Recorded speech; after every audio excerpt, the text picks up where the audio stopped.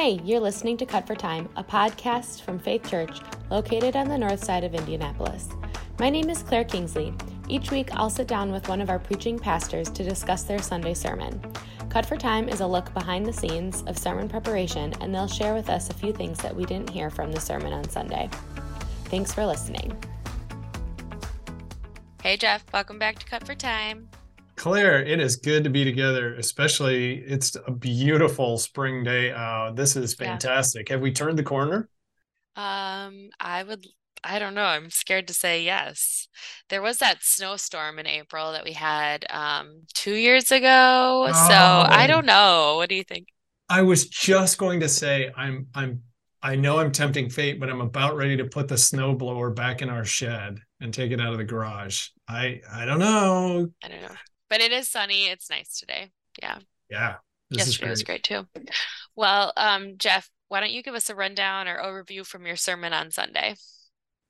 Yeah, so we are continuing in Matthew chapters 26 and 27 for the series season of Lent, looking at the last day of Jesus' life and focusing in on all that he experienced, endured, and did for us, and the pattern that he sets for us and what we're calling the way of the cross. And this last week, we were looking at Jesus' trial, kind of a sham trial.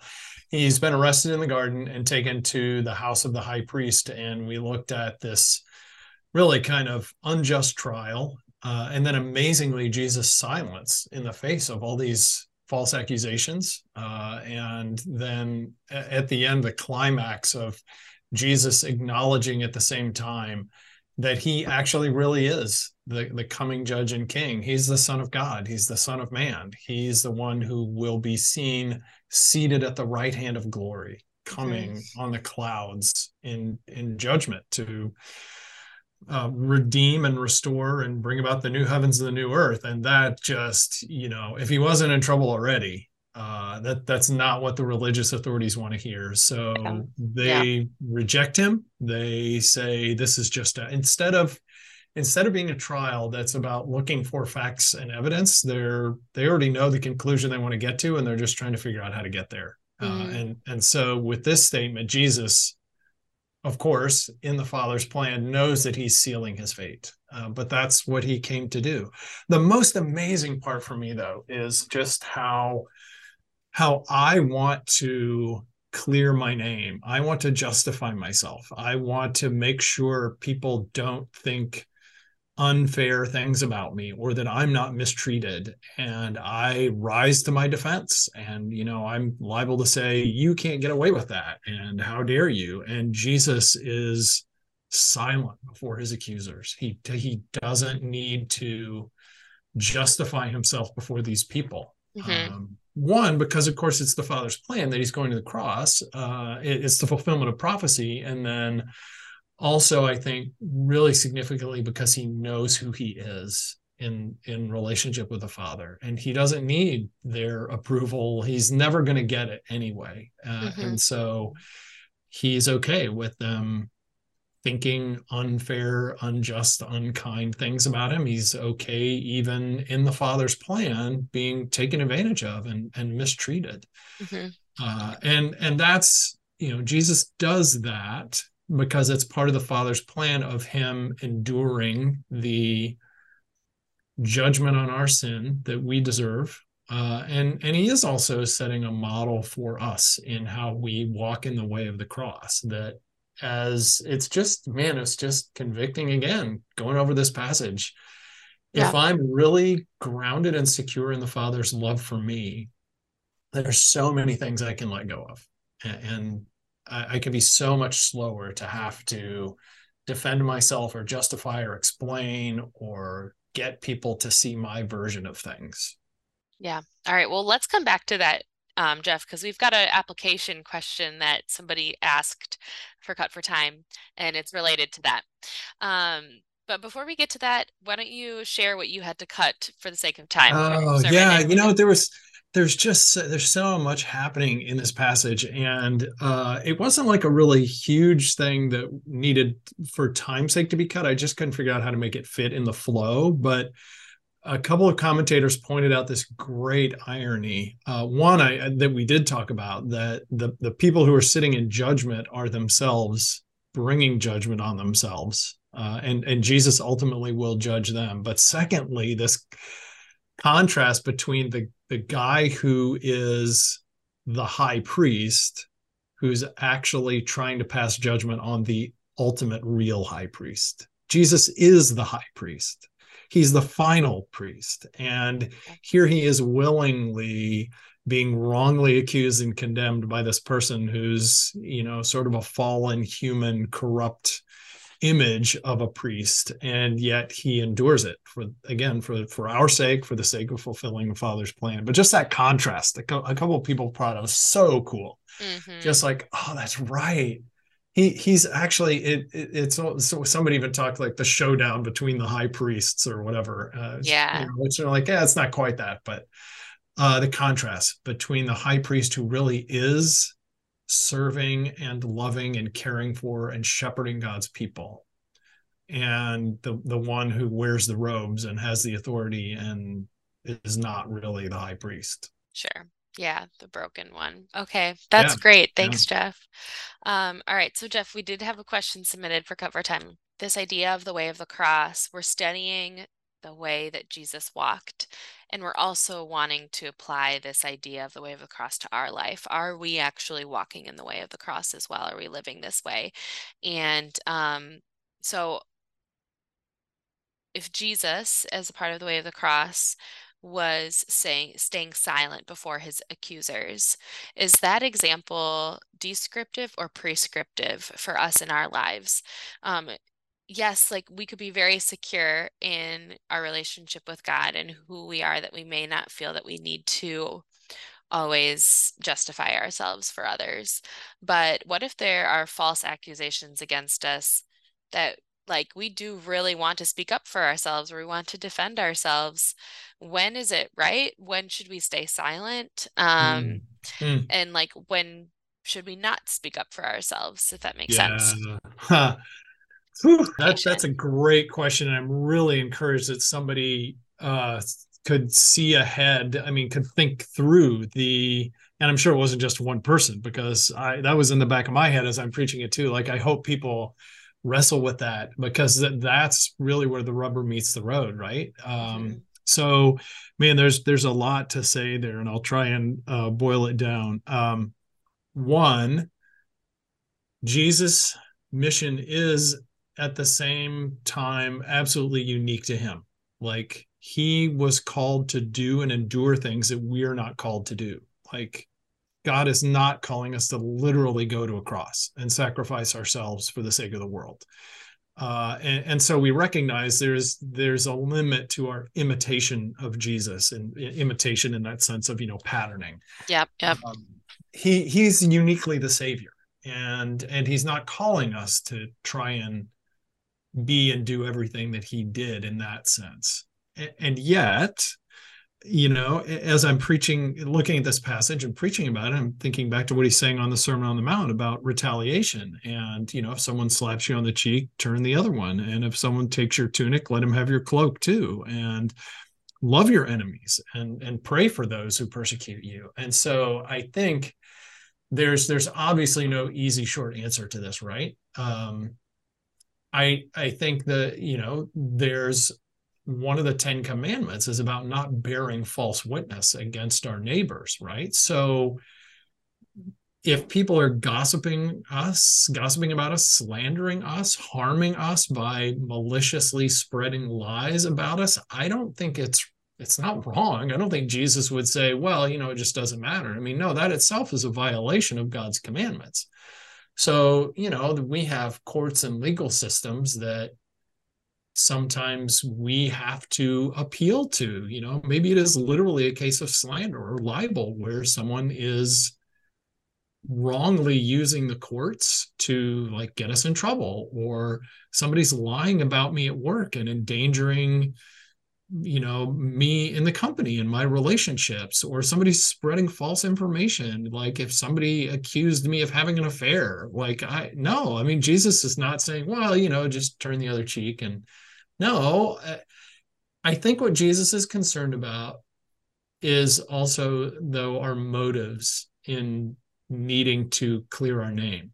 Like, there's a legitimate desire to want to clear my name if someone is, of course, wrongly saying, like, oh, I heard Jeff's doing, having an affair with someone. Look, no, I'm not. And that's wrong and it's harmful. And you've actually robbed me of something Hmm. that should be mine, which is a good reputation and the trust of my wife, right? So I'm not wrong to set the record straight, but I'm also not going to do that angrily, vindictively. And most of the time, we're not dealing with things like that. Now, that does happen, of course. Hmm.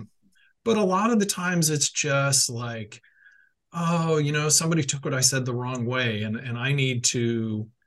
I mean, we know what that's like, right? Like, we don't like it, but then there can also be this part of where we're in a disagreement with our spouse or with a friend or someone, and we just, we really need to win. We need to make sure they see it my way.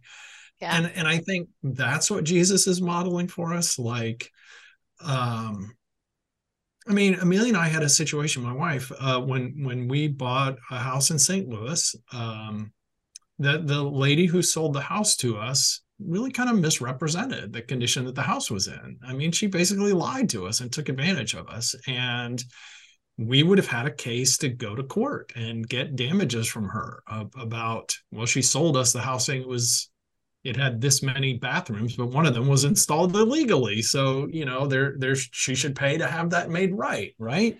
Mm. And then we prayed through that, and I'm not saying this is the answer for everyone, but we felt like, okay, pastor and wife sue widowed lady is not a great headline you want to see in the local newspaper, right? Yeah.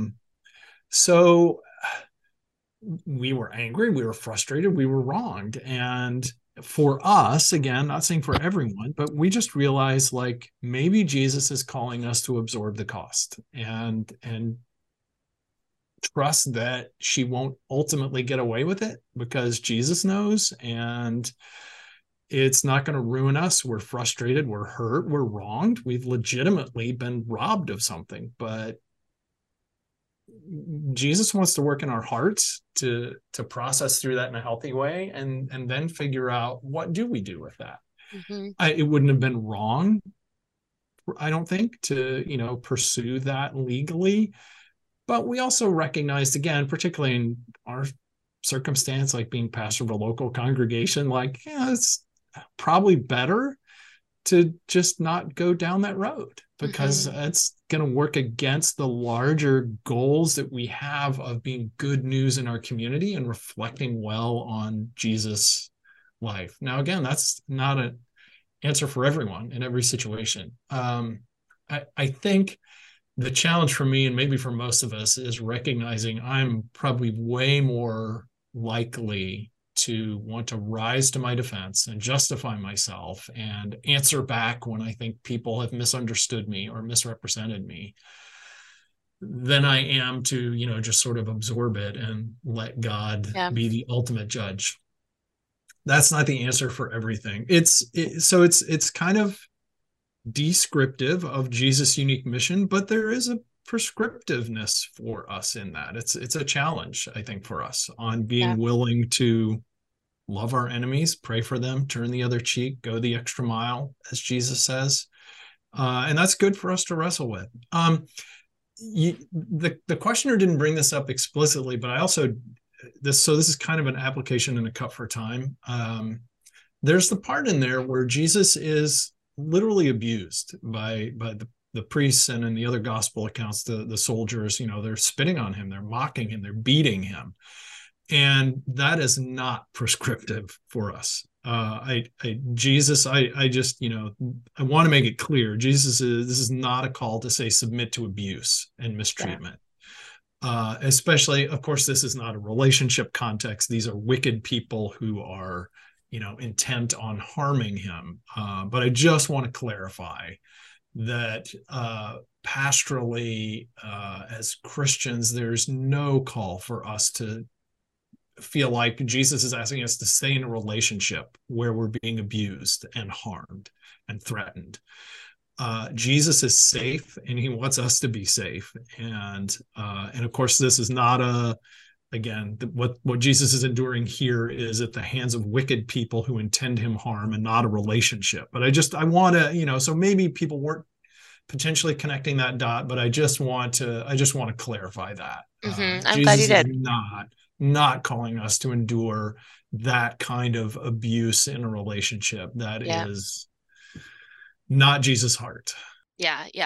We got to the similar application with Joey in Cut for Time last week, because he was talking about absorbing pain versus putting more pain out into the world, or amplifying pain or anger or whatever. And he also made the same clarification of like, I'm not calling you to, or Jesus is not calling you to absorb any anger or abuse that's directed in a harmful way towards you. And so anyways, it's good to make that clarification of the way of the cross is hard. It's unsettling. It doesn't seem very appealing sometimes, right? To absorb people's pain and anger, or to stay silent when, or even just, I don't know, to love your enemies. Like, that is so difficult. And then there comes a point where you're like, oh, don't go so far to like say that this justifies staying in an abusive relationship or whatever. So like, I think it is good to set this, like, there is a boundary, and that's healthy to say this is the way of the cross, and this is not actually what God intended for us for flourishing.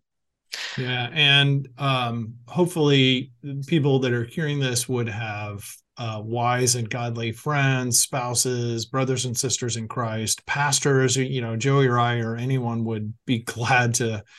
We would want to know and talk and counsel through anyone going through any situation like that.